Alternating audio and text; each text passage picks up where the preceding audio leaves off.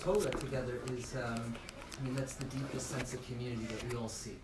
So my bracha to you all is that hopefully tonight, notwithstanding that you continue to have amazing experiences together, growth experiences, and to find meaning. Thank you so much. To find meaning, and I give you a bracha that you continue to find whatever you're looking for, and that you do it together, and that you support each other in that journey, and that it continues to be a success, and hopefully give chizuk to the rest of the people that don't merit to have such a group, that don't merit to have such a I would say fraternity. Sorority has a different connotation, but a sisterhood, and so I'm very grateful to be able to share a few words together with you guys, and I promise if I'm speaking, I'm a rabbi, so like if I'm talking too long, cut me off and let me know, Rabbi, it's too much. Let's start like this.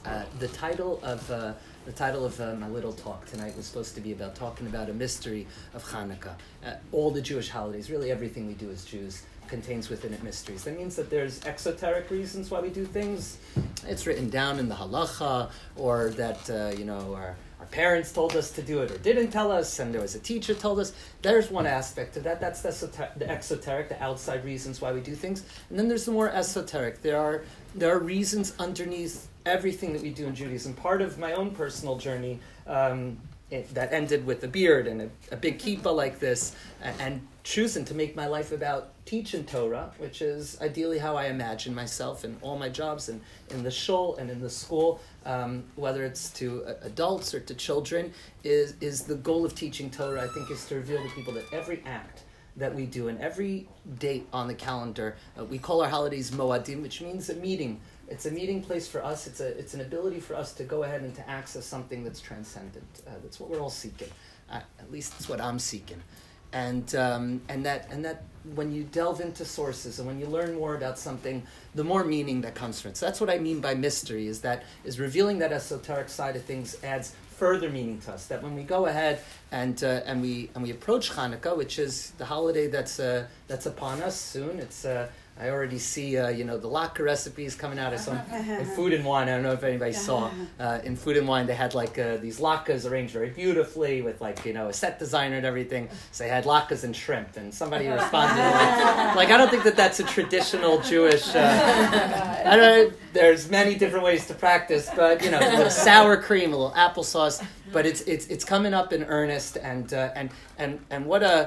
what an evening with the rain outside. I feel totally inundated and waterlogged. So I told my wife, I wanted to go home and make myself look a little bit more rabbinic. I literally just left school, so I apologize for my appearance, but apologize to my wife about my appearance. But my goal in the next 20-25 minutes or so is to hopefully reveal an aspect of Hanukkah, just one aspect of Hanukkah, that hopefully when we go, when we're lighting those candles and when we're spinning those dreidels or giving kids the traditional gifts, that it has far more meaning than just another time on the calendar that comes and goes. And the idea I want to focus on is one that's very, very close to my heart. My family business, just a little personal thing. My family business is chinuch, is Jewish education. It's how I chose and want to live my life, and it comes from both my Zaidi, my mom's dad, Zechronu Livracha, and my dad's dad, Zechronu Livracha, who were both Jewish day school educators in the first generation. Before, it was something that we took for granted, even, that the fact that we had an opportunity to send our kids to Jewish day schools, my Saba in Denver, and my Zaidi in North Shore Hebrew Academy. And it skipped a generation. Both my parents ended up becoming attorneys, but and then I went ahead and disappointed them, took the LSATs and said, actually, I'm going to go to Smicha. And the word I want to focus on tonight is this word, is chinuch, which has very, very close affinities with the name of the holiday itself, with Hanukkah. And by speaking and focusing on this particular point, to go in deep on it, I think that we hopefully will be able to reveal an aspect of the mystery of Hanukkah. I'm gonna start off by saying that with a lot of parents in the school, and in a lot of personal conversations with friends, and I don't mean to sound too grandiose, but I see as a part of my mission that thank God I've been afforded these opportunities to do so, is raising up the kavod, the honor of educators, and that includes myself. Everybody likes to be honored. The honor of educators and what it is exactly that educators do. And I think that if I were to zero in on what makes the art of education, chinuch, into something that is really transcendent, is that it's about considering every possible outcome. Because when it comes to the education of a child, and actually, as we're going to see at the end of this talk, hopefully, really to all of us, the goal is for all of us to be children in this particular aspect, is that there's so many possible outcomes, and there's so much at stake. When a soul is involved, when the soul of a child is involved, there's so much that's at stake that every particular option, I like to say, you have to game it out, and everything needs to be considered. And hopefully the example that I'm going to give right now is illustrative of this. I teach, besides being a principal, I teach 8th grade boys and girls Gemara, and I want to talk about one particular personal example of this. So every time I step into the classroom, prominent in my eyes, I don't know if this is a healthy thing, is my 8th grade Gemara Rebbe. I merited to have a Jewish education, and my parents sent me to the Hebrew Academy of Long Beach. It was a very special thing to be in school right next to the beach. I could daydream and watch the surfers outside, and I remember very fondly Fridays going to the Hoffman Manor to go and to sing for the people that were in the I guess I don't even know if we could say the same, old age home, and that was very much my youth. And as an adult, one of the real gifts of being now a colleague 25 years later or so to my teachers. Am I that old? I am. One of the gifts is recognizing what they did for me and for my friends. So the Rebbe that I'm going to focus on, and he would be so embarrassed if I were to say this, really embarrassed, which makes it all the more better, was Rabbi Gershon Kramer. Rabbi Gershon Kramer was my 8th grade Gemara Rebbe. He is a master educator. He's taught now generations. Grandparents all the way? Really? My son's Rebbe. Amazing. So you know exactly who I'm talking about, and hopefully this resonates even deeper. Rabbi Kramer, when you came into Rabbi Kramer's 8th grade class, classroom norms, they didn't even need to be established. It was clear. You're here to learn and you're here to work hard. And even to a child that was sent to the principal's office constantly, like myself, that was a class that you didn't mess with. That was a class that you tried your best to go ahead and to learn. That was the norm. Rabbi Kramer used to go ahead and to give us, and I think about him every time because now in essence, in a certain way, I am his colleague. I do teach 8th grade Gemara, and I think about him all the time. One of the things that Rabbi Kramer did, a system that he had in his class, was he would give out geschmack stickers. And geschmack is the Yiddish word for sweetness, for feeling the sweetness of Torah. And he would give out these geschmack stickers. He had a whole roll of them. And this was the token economy in that class. If you went ahead and you did something that was extraordinary, if you did something that you showed grit, to mention Angela Duckworth, the book I'm reading, but if you showed grit, if you showed resilience, if you did something special in class, so you would merit to get one of these geschmack stickers. And you would put the geschmack stickers in the front of your Gemara, and by the end of a semester, or the end of the year, if you had accumulated enough of the stickers, they would name you the Geschmackatorian. So there was valedictorian, salutatorian, Kesser, Shem Tov, all things that were not accessible to me, and then there was also the Geschmackatorian, which, to be honest, was not... Pull those words Kesser Shem Tov. My apologies. Kesser Shem Tov was what my parents... My apologies. Kesser Shem Tov was the award not for academic achievement, but for personal character development achievement. That was what my mom always told me. This is what we really want from you. Unfortunately, I didn't quite make it, but my apologies. But that was and valedictorian, salutatorian, we all know, right? Yes. Okay. So that was the special reward, and you would go to Sabra's Pizza, and you'd be able to share a pizza with your with our beloved Rebbe. Now I understand a little bit what was behind it. I don't know if anybody here is a big college football fan, but I want to illustrate kind of what I think Rabbi Kramer was doing in college football. There's a very similar thing. He was very into sports. There was all these rumors that he had tried out for the Lakers, and he would play basketball with us on Thursday nights. He was legendary. He is legendary. And we revered him, and we looked up to him because in a certain way he represented Torah, but he also represented things that we wanted to be ourselves. There was even a rumor they had a motorcycle many years, many moons before. In college football, there's a similar kind of token economy. A player, if you watch a college football game, so you notice that on the helmets, So players have all kinds of stickers. I was talking to the sexton, to the gabbai in our shul, who's a huge Ohio State fan. He went there for law school, so we always talk college football, and players would get stickers. Now, the reason they get the stickers on their helmet is not for scoring a touchdown. It's not for winning. It's not for going ahead and doing all the standard things that one expects of somebody in a football game or in a sporting event. But the stickers are given out for small extra things, whether it's showing a particular effort on a play, whether it's doing something unexpected, a player going above and beyond. It's those small things with which they get stickers on their helmets, and that was the same effect that was in our class, in order to be able to show that we're in it and we're trying hard and we're paying attention and we're doing our best. So that was what the Geschmack stickers were. I do have to say parenthetically that as a teacher now, I also would consider the Josh Rosenfeld in the room because I was distracted, very easily distracted, and I was not a great student. I think as everybody told my parents at every single parent-teacher conference, there was a lot of potential, but it was not actualized. I was interested in other things, and I would watch my friends accumulate these Geschmack stickers for all the small good things that they did and all the special moments that they had in class, and there was a kind of sense of, wow, I'm not really up to snuff, and I do remember feeling acutely inadequate in seeing that, and unfortunately I didn't realize that it was a motivation to do better also. Flash forward to 2019, I decided that I want to introduce some sort of a token economy in my class, both for the boys and for the girls. Something that was different because girls were not taught Gemara in the school that I went to at the time. It's a relatively new thing, and as I tell my female students, I say that we're at a very special juncture in Jewish history where Gemara is now the provenance of all Jewish boys and girls that come to MDS or really many other schools. What a remarkable time to be alive. So I wanted to go ahead and introduce this kind of a thing into my class. Yeah. Just if anyone doesn't know, Gemara is the same as Talmud, basically. It's what?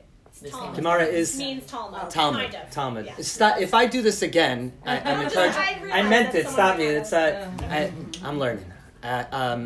So when I teach Talmud, I wanted to go ahead and to do the same thing in my class. And I was on Etsy. I couldn't find Geschmack stickers anywhere. I was on Etsy looking for one of these companies that can make me something similar, and I was getting ready to put Geschmack on these stickers and to deploy it in my classroom. Sounds like a great idea, right? And then I stopped. And as I was about to go ahead and push, order, I stopped and I said, hold on one second. In my school, in our school, so we have about, in these particular grades, half the population are Jews of the Levant, Sephardic Jews that come from areas around the Mediterranean. And also, and the initial thought that came into my head, I said, well, Geschmack is it's a Yiddish term, and it's something that may have resonated with myself and my friends who all had Yiddish-speaking grandparents, many of them Holocaust survivors, and it was part of the language that we had even as modern Orthodox Jews. It was something very familiar.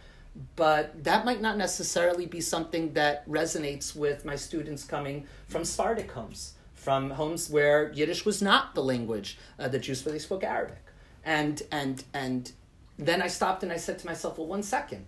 What word would I use now instead for these stickers? And I wrote down a list. I wrote down a list of different words that would have the same ring, the same kind of oomph that Geschmack would have. And I was drawing blanks. I didn't know exactly what I would put on the stickers, and I was ready to scrap the whole project. And then I was falling asleep, and it takes me forever to fall asleep these days. And the word that came to my mind was a modern Hebrew word. The modern Hebrew word was hafla, hey, pei, lamed, aleph, which means wondrous. Now, hafla, that word, that resonates with everybody. It's modern Hebrew, so it's accessible and applicable to Jews of all backgrounds. And it's and it's a word that conveys the same sort of oomph. It's a single word that carries with it that sense, and it's also one that has Talmudic references as well. It's used in modern yeshivot, which are schools for the study of Talmud. And I settled on that, and I pressed order. For me, afterwards, I gave myself a little pat on the back. I said, wow, I just did something for chinuch. Right, I did something for Jewish education because I considered the options. I considered how what I was doing was going to resonate with my students. I don't always succeed in doing this, but it comes up all the time.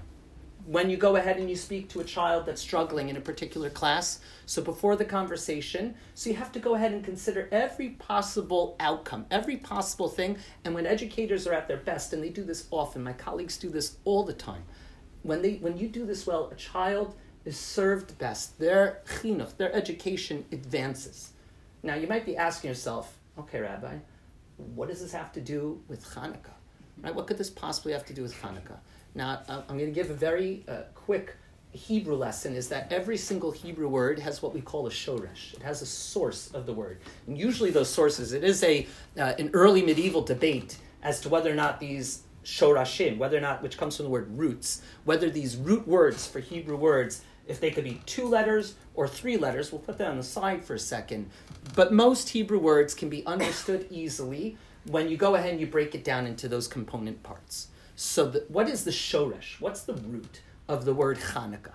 The root of the word Hanukkah is inexorably chinuch.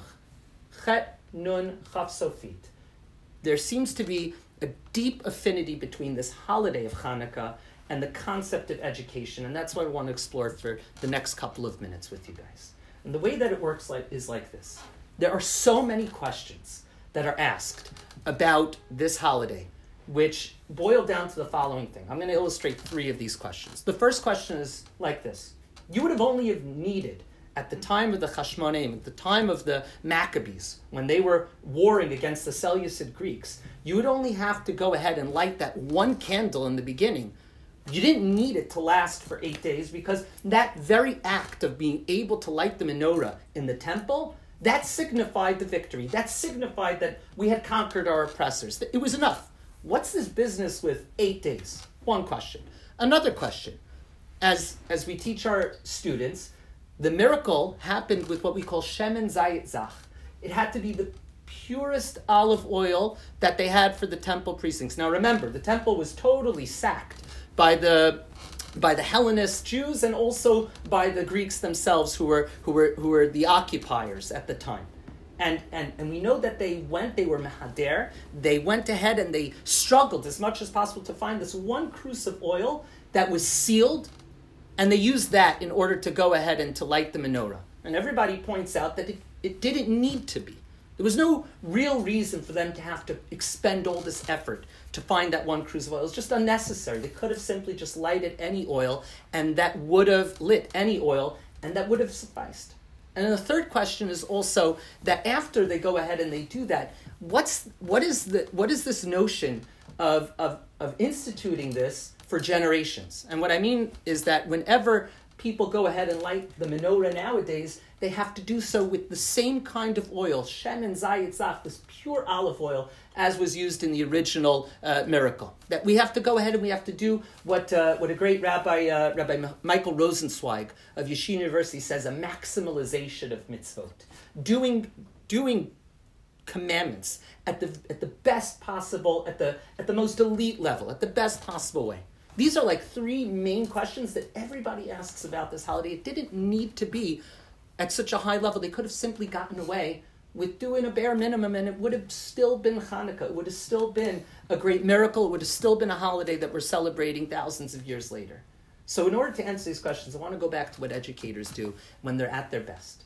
When educators are at their best, and when a soul of a child, or honestly, when the soul of an adult that you're educating is at stake, in order to be able to have the proper effect, in order for that chinuch, in order for that education to be able to do something, to change a person, and to not just be something that you went to class and you left, or you heard a talk and you left and you just went on, but that something transcended, that something real happened, that you decided to change something, you decided to go ahead and to use that information in order to better your own life and to be a happier person and to lead a more profound and deeper life, is that every option needs to be gamed out. Everything needs to be considered before you go ahead and do that act. Hanukkah is a holiday of consideration of what's going to happen after the initial act. Everything at the time was assumed to have been lost. This was a last-ditch effort by a group of rebels that saw not only their own brethren being sucked into Hellenism, which was the dominant culture. Already, people don't even know this, but just a historical parenthetical point is that at the time, There were already large Jewish communities around the Levant that had moved away from the land of Israel to establish Jewish life there. Alexandria, we know already, in Egypt, already had a Jewish population that rivaled every other Jewish city of the time except for Jerusalem. In fact, they tell us, just another parenthetical note, the synagogue in Alexandria was so large, the Talmud tells us, that when it came time to answer Amen in the shul, they didn't have amplification, and the way that they would do is they would raise flags to let people in the back know that it came time to answer Amen. So great. And the entire community was a Hellenic Jewish community. We know of one of its most famous exponents was Philo of Alexandria, who wrote one of the first commentaries of the Torah in about 80 CE in the Common Era. And this was the milieu of the Jewish world at the time. The Hashmonaim, the Maccabees, decided that if we are going to be doing something, if we're going to make a last-ditch effort to renew Judaism, to go ahead and to take and to inspire people and to say, this is something we need to take back for ourselves, every possible outcome needed to be considered at the very beginning. That we have to go ahead and we have to use the best possible olive oil, even if it's going to be difficult to look for it. We have to go ahead and we have to make sure, and God helped us out with this, that it lasts for 8 nights, to signify that a great miracle has indeed occurred over here. And when the halakha, when the Jewish law for Hanukkah was established for generations, for thousands of years, the way that it was established was termed mehadrin min ha-mahadrin, the best of the best, the most maximal performance of the mitzvah. Anything less would not suffice. And when educators are at our best, when a child comes to us with a problem, or when a teacher is thinking about a problem like my Geschmack stickers, even the most trivial thing now takes on immense significance, immense importance, because so much is at stake. Because what you do in education is you don't just focus on this moment right now, but you're focusing on all the future outcomes of this moment. How is this child going to take this moment, hopefully a moment in which Torah and Judaism is being imparted, what it means to be a good person, what it means to conduct yourself with proper midot, character traits, what it means to go ahead and to live a good life. In order to be able to accomplish that, when you start out at that moment, at that outset moment, everything needs to be considered. Every possible outcome. If I don't use the right word, if I don't go ahead and write the test the right way, if I use the wrong stickers in my class that makes a single child in my class feel alienated, so then I will have failed at my job. I will have not been able to accomplish the chinuch or the Hanukkah that happens in my classroom. And I promise you that I am nowhere near where so many of my colleagues are in doing this. This is what education is all about. I have a list that I got from my mentor, Fegi Safran, amazing lady. So a list that she gave me for every conversation that I could consult, and hopefully as I learn more and more, I could become better and it becomes far more accessible, of sentence stems. You guys know what I'm talking about? That every time somebody comes in, have people here read the book, How to Speak to Children So Children Will Listen? Mm-hmm. So it's an amazing book. It actually says for parents, you assume that it's easy to talk to children. And I mean, no parent really assumes that. but you assume that it's a regular conversation. Unfortunately, it's not. There's so much at stake, even telling a child how to clean up their room, right? Even something as trivial as that, or how to eat their dinner, right? Things that I'm struggling with right now, right? In order to be able to go and to do that, there's a way to listen. Or if a child comes to you with a problem, how to validate. And then I was reading this book for the second time, and I was wondering, this isn't about kids, this is about everybody. This is about everything that we do. If only people considered the outcomes, if only we saw every moment, every interaction, every face-to-face that we have with somebody, every time we do something for ourselves, if we considered that beginning moment, the outset, what we call the nikudat ha'atchala, the beginning point of these things, if we considered it as deeply, so we would have far more successful results in the long term. It means thinking in the long run. And I would argue that that's exactly what Hanukkah is all about. I want to give a few examples from Jewish tradition that go ahead and further illustrate this point. And the Talmud tells us, I'm going to take off my fleece. The Talmud tells us, I also said if I felt that people's, when Alana asked me if I wanted to sit, so I said if I find that attention is flagging, I'm liable to stand up and do the full rabbinic thing. So watch out. One example is the following. The Talmud tells us about a beautiful thing that happened. The priests in the temple So part of their service in the temples, they would bring animal sacrifice. Another part of the service in the temple is that they would bring something called minachot. Minachot are vegetable sacrifices. In fact, parenthetically, we're told also by various streams in Jewish thought that if somebody is uncomfortable with the concept of animal sacrifice, it doesn't seem so accessible an idea in 2019. I personally find it a little bit uncomfortable, but let the Messiah come and let us figure it out then. But there is a stream of Jewish thought that all of the sacrifices in the future temple will only be vegetable sacrifices, will only be sacrifices. And they used to bring various mixtures. It's actually recited in the daily prayers. They would bring flowers and oils and different kinds of seeds and incense. All of these things fall under the category of what we call menachot. And the menachot were to be done by every priest when they came to the temple, except there was a special ceremony that the Talmud describes for us. It was called the Minchat Chinuch. The Minchat Chinuch was the educational offering. That whenever a young Kohen was inaugurated, a young priest was inaugurated into the service in the temple, so what would happen would be that the elder Kohanim, the elder priests, would bring them in for the first time that they would serve God in the temple, right? I mean, it's a big deal. The first time that they would do it would be a celebratory moment. And the child would be taught by the older priests how to go ahead and do it. There was such a consideration for the Nikudat HaTchala, there was such a consideration of chinuch, that it was called the Minchat Chinuch. It's a sui generis kind of offering that happened in the temple. The Minchat Chinuch was something that we know was as important a moment in a young priest's life as it was as we would think of a bar and bat mitzvah. Or even a wedding. It was a seminal, important moment that would shape the way in which they would serve God for the rest of their time in the temple.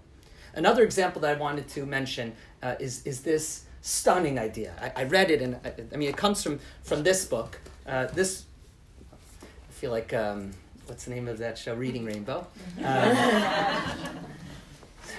So take a look. It's in this book. So this is the Pachad Yitzchak. And the Pachad Yitzchak illustrates this idea in such a beautiful way. I think it's always important to know who we're talking about when we talk about these books. They're not just books on the shelf, even though my wife tells me I have far too many on the shelves, and we're running out of space in our apartment. Pachad Yitzchak was written by Rabbi Yitzchak Hutner. Rabbi Yitzchak Hutner was the Rosh Yeshiva, he was the dean of a yeshiva in Brooklyn that's still extant nowadays, called Yeshivat Chaim Berlin.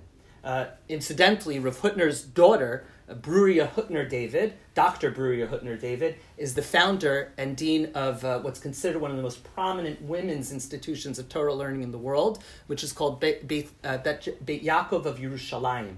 And she's still alive nowadays. Rav Hutner passed away in 1980. He was a European Torah student. He traveled to the land of Israel in a breakaway of the famous Slobodka Yeshiva, which also still exists in various different forms nowadays. Rav Hutner narrowly missed the 1929 massacre, in which pretty much every last student in the yeshiva was wiped away. And Rav Hutner was away at the time. And he made his way to America. Rav Hutner famously was on a hijacked TWA airplane in 1974. There's reports of the way that he conducted himself in the face of his hijackers, who recognized, even doing an evil act, the measure of the man that was in front of them. And this was Rav Hutner. Rav Hutner saw as part of his life's mission of teaching Torah is what we're talking about today, is that whenever there are Jewish actions, we have chavot, we have obligations as Jews, and that people understand that as the mitzvot, as the commandments to fulfill. But on a deeper level, there's what we call chavot halavavot, that there's obligations of the heart, duties of the heart. That every time you perform a mitzvah, if it's lacking with the heart aspect, lacking of the understanding, then the mitzvah, the commandment's performance is incomplete. It hasn't accomplished what it's supposed to do. So he dedicated a series of talks. They used to be called ma'amarim. Hundreds of people would come, and these wide-ranging discussions would last several hours. And in it, Rav Hutner would build palaces of Jewish thought in order to illustrate the chavot halavavot. So Rav Hutner, I would argue that the most profound of these works that are written on all of the Jewish holidays, the most profound of them is his work on Hanukkah. I'm blown away by what I read there. Rav Hutner writes the following thing. He says that there's a verse in Tehillim, in Psalms. The verse says in Hebrew, and then I'll translate it, says, Chanoch lanar al pi darko, gam ki yazkin lo ya'azveka. That, and this is ostensibly speaking to Jewish parents, and to educators, and to really anybody that comes in contact with a young soul, with a person, or anybody at the beginning of something. Chanoch lenar al pi darko. Teach the child according to their way. Gam ki yaskin, and even when they get old, lo ya'azveka, they will not leave it. And Rav Hutner says that this verse can be rendered homiletically in a little bit of a different way. Everybody reads this verse as almost to say, yeah, whatever the kid wants, teach them, and that's al pi darko. That's according to their path. That's how they learn. Find something that speaks to them. So going back to Rabbi Kramer, he understood this verse ostensibly as saying, young boys in 8th grade, right? There's nothing more amazing, especially, I have to say, I could speak only from a Jewish boy's perspective, but there's nothing more amazing than football because it's just not accessible to us, right? There's no way that I'm ever going to play football at any sort of competitive level. I even tried to play flag football, and the first week that I tried to do it, I used to truck out to Teaneck. I texted, my wife was an ER nurse at the time. I texted her with a picture of my face, and I had gotten popped in the eye, and I had a big gash on my face. And Chani responded to me. She's like, "What do you want from me? Go to urgent care." And she was like, "You're going to be okay. Don't worry about it." Football was the coolest thing. Rabbi Kramer understood that how do I go ahead and bring these Jewish boys, these 5 towns boys, how do I bring them into Gemara, into a love of Gemara? I'm going to use a football metaphor. I'm going to put it into action with the stickers. It must have been what was in his mind. There's no way that wasn't what he was thinking in doing so. He was using our own interests in order to go ahead and to show us what our interests should be at the very best, which is Jewish learning. And every decision needs to be al pi darko. You have to understand the child. All of cutting-edge educational research talks about this nowadays. People have wisened up to the fact that believe it or not, children are people too, and that they have whole internal lives, and you have to think about everything, and their emotions are real and shouldn't be dismissed, and that we should consider everything because we're looking not just as adults in potentia, but that we're looking at full-blown human beings right now. For too long, education was just looking at them in the here and now and saying, maybe if we do this thing, then they'll turn out to be a successful adult. No, we're interested in a successful child, a successful learner right now. Chinuch means to consider that. Rav Hutner says, Chanoch lenar al pi darko, teach the child according to their ways. Gam ki yazkin leyazvek, he says that's a dangling participle. What does that mean? They won't leave what? What won't they leave behind when they get older? He says something unbelievable. And this is like, if I said one idea tonight, this is the main idea. Rav Hutner says, if you start a child's education in a way that speaks to them, if you start an adult's education, anybody that's looking to go ahead and to begin a new chapter, anybody that's looking to go ahead and to explore something new, that's not exactly what they've been doing. The way that you do it in the beginning is how it's going to set the tone for the rest of it. No pressure, right? Mm-hmm. It's going to set the tone for the rest of it. Gam ki yazkin lo yazveka means that they will not leave being a learner. Rav Hutner writes in his beautiful Hebrew, he says, Sheyamshichu lehitchanech. The greatest goal of education is to create lifelong learners. The greatest goal of chinuch is to create that moment where you could always refer back to it and you could say, I want to continue to be a learner. I want to continue to be open to new experiences. And by the way, that's the dual meaning of the word Chanukah, is that it doesn't just come from this language of initiation, of beginnings, but it also means renewal. It also means that what I think is a really important part of what I try and teach to when I speak to adults. I'm going to give another share after this.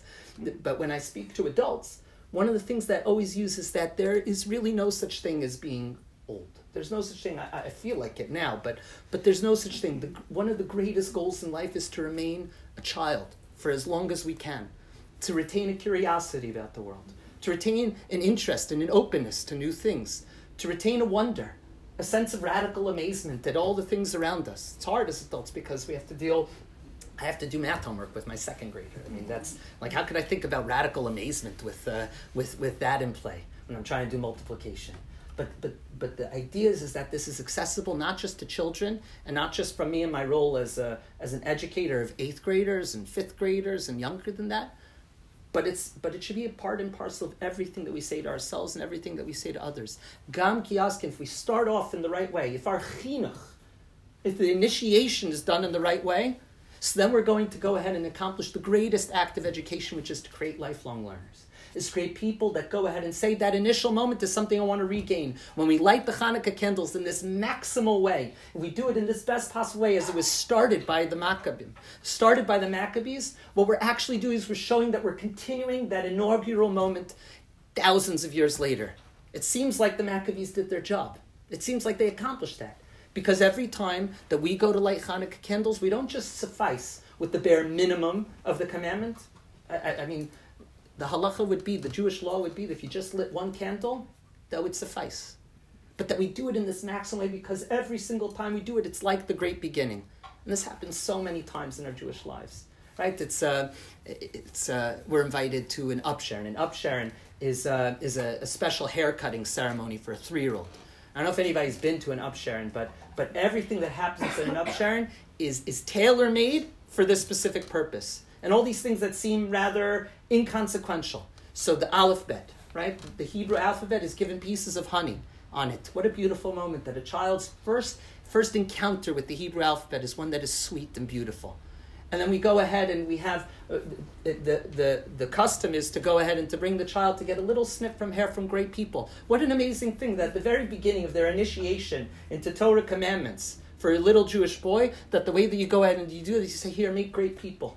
Come in contact with greatness, people that have made their lives about this. Or Simchat Bat. We made a Simchat Bat for my daughter, which is a special, actually has its roots in Sephardic custom, special celebration of the birth of a daughter. So when we did it for my daughter Noah, so when we went ahead and we did that, so even though she wasn't old enough to understand, the other children who we were thinking about there were, that we made sure that the verses that we read, that everybody understood that this is all about beginnings. That the beginning should be something that's sweet and beautiful, especially when it comes to our tradition, especially when it comes to Judaism, especially when it comes to keeping commandments and doing it with the heart in place, with chovot halavavot, with the obligations of the heart in place. Considering every possible outcome and thinking as much as we can about how that's going to reverberate and resonate for many, many years hence. I guarantee you that every single Jewish boy and girl, I'm not responsible for I am responsible, but unfortunately I'm not as involved with the younger division, with the younger grades in our school. But there's this beautiful thing. It's like a modern American thing, the sitter play. Right? They have a special production that first graders do when they receive their very first prayer book. And they wear hats, and it's a whole affair. And then they receive their chumashim, their Bibles, in second grade, and it's an even bigger affair. And all of this is meant to go ahead and that they could look back at that picture and they could say, I was somebody that received my first prayer book, and it was a sweet and beautiful thing. And I received my first Bible, and it was a sweet and beautiful thing. And that sweetness and that excitement is something that hopefully could be accessible for the rest of their lives. That every possible decision is gamed out, that it's thought about. This is chinuch. This is true in Jewish education. This is true in any education when it's done well. And this is true for the Maccabim, for the Maccabees in the Beit HaMikdash, in the temple, when they started this holiday. And that's why Rav Hutner says another profound thing, and I'll wrap up with this. This is why he says that every holiday, we call the Hebrew language Lashon HaKodesh, the holy tongue. Now, there's a big debate, maybe we'll talk about it at a different juncture, as what exactly makes a language holy. Right? There's a whole discussion, Maimonides, Nachmanides, Rabbi Yehuda Halevi, everybody has different opinions about this. But one thing that they all agree on is that it has the ability to show us that not just the words are significant, but the meaning behind them. That you could plumb the depths of the words themselves. He says when you look at the way that our rabbis, thousands of years ago, chose to call things, so that's significant. Hanukkah, the word that they call the holiday, is not just a term that they tossed out on the holiday, but it expresses the essence of the holiday. It expresses what we might term the mystery of the holiday. Rav Hutner said there are many other times throughout Jewish history where we've been oppressed. I mean, that's basically our story, right? We've been oppressed, and we eat, everybody knows that, right? There are many. So why this particular holiday? Why this particular time do we choose to give it this unique name of Hanukkah? Why is that? What does that teach us about the essence of the holiday? Rav Hutner writes in the very same ma'amar, in the very same essay, he says, because Hanukkah teaches us about beginnings, it teaches us about chinuch, it shares the same shoresh, the same root as education. And that educational message is for all of us, whether you're a child just starting out, or whether you're an adult that's also just starting out, and whether you're a person that's at the twilight of life, who's also just starting out, that when you do things for the beginning, that you consider how that looks like in the future, you consider every possible ramification of your action, and you ensure that that beginning moment is one that is pure, is one that is sweet. is one that is done to the maximal possible effect. And when you consider all these alternatives, all you could do is just point to God and say, I've done my part, now it's time for you to do yours, God. I want to caution and say that, I don't mean to put a damper on this, but it doesn't always work out. It doesn't always mean that because I could say that I crossed my T's and I dotted my I's and I really cared about it and I stopped and I thought about it and I considered the ramification. It doesn't always mean that it works out. As we see often, unfortunately, many times best laid plans remain just that. That's where the godly aspect comes in. And the final thing I say is that the Hashmonaim did everything, the Maccabees did everything that they could to ensure that this moment of Hanukkah, when they entered into that temple, when they had finished their guerrilla warfare against the Seleucid Greek occupiers, they did everything to ensure that that moment was special and important and signified a renewal. But it took, and Hanukkah also teaches us that it takes also a slightly different element, a slightly different ingredient to ensure that success, and that's dependent upon God. To go ahead, there's a certain arrogance that I would say I'm susceptible to think, well, I've done everything the right way. I've been really considerate in my decision. I've really, I took a second to think before this conversation, right? I thought about my stickers before I deployed it in my classroom. But it doesn't always mean that it works out. The oil, they had no idea that it was going to last for 8 days. There is always going to be an element, this is part of the mystery of the miraculous. There's always going to be an element of the godly, of something transcendent that takes our efforts, our chinuch, our education, and elevates it to something far greater, that turns it into a miracle. My blessing to all of us is that when we begin, when we start things, and we could begin, Rabbi Nachman of Breslov, who I'm about to go teach about downtown, Rabbi Nachman of Breslov tells us you could begin again 1,000 times in a single day. He does it. His students tell us this. He's a great Hasidic rabbi. They write, Rabbeinu haya matchil 1,000 pamim b'chol yom. He would fall. He would say, "I'm getting back up again." He would fall. I'm getting back up again. To constantly say, "I have a new opportunity." Beginnings is not some moment on the calendar. It's not some special time that's an appointed moed. It's not something that's a big meeting time that we have to prepare for. Beginning could be at this moment right now. I could begin. I feel like I'm speaking badly now. I could stop it. I could say, okay, you got this. Try and say something that's going to enter into people's hearts. That kind of beginning is accessible and available to everybody at every single point. It only takes a moment of consciousness. It only takes a meditative moment to say this is accessible to me. And if we look at those Hanukkah candles and we think about that, hopefully God, my blessing to all of us, is that when we do our efforts, that God shows us our miracles. Whatever miracle we're looking for, whatever thing that's missing, whatever thing that we feel has become ossified, calcified, old, or hackneyed, or overdone in our lives, that it finds new vigor, that it finds new light. And that we're able to look at those candles. They say the great Hasidic rabbis would sit by the Hanukkah candles for hours, just meditating, just sitting with the candles in order to try and gain some wisdom, some understanding, to allow the heart to connect to the head and to understand what the holiday is all about. I would submit that that's a pretty deep mystery. I would hope that all of us together, that this Hanukkah and all other Hanukkahs, that we see it as a moment of new beginnings, a moment of renewal, that we bring light into our lives, and hopefully, not just for us, but for the entire world, really everybody, that a world that's hurting, that we see miracles. And may this be a time of miracles. Amen. Thank you guys so much for listening.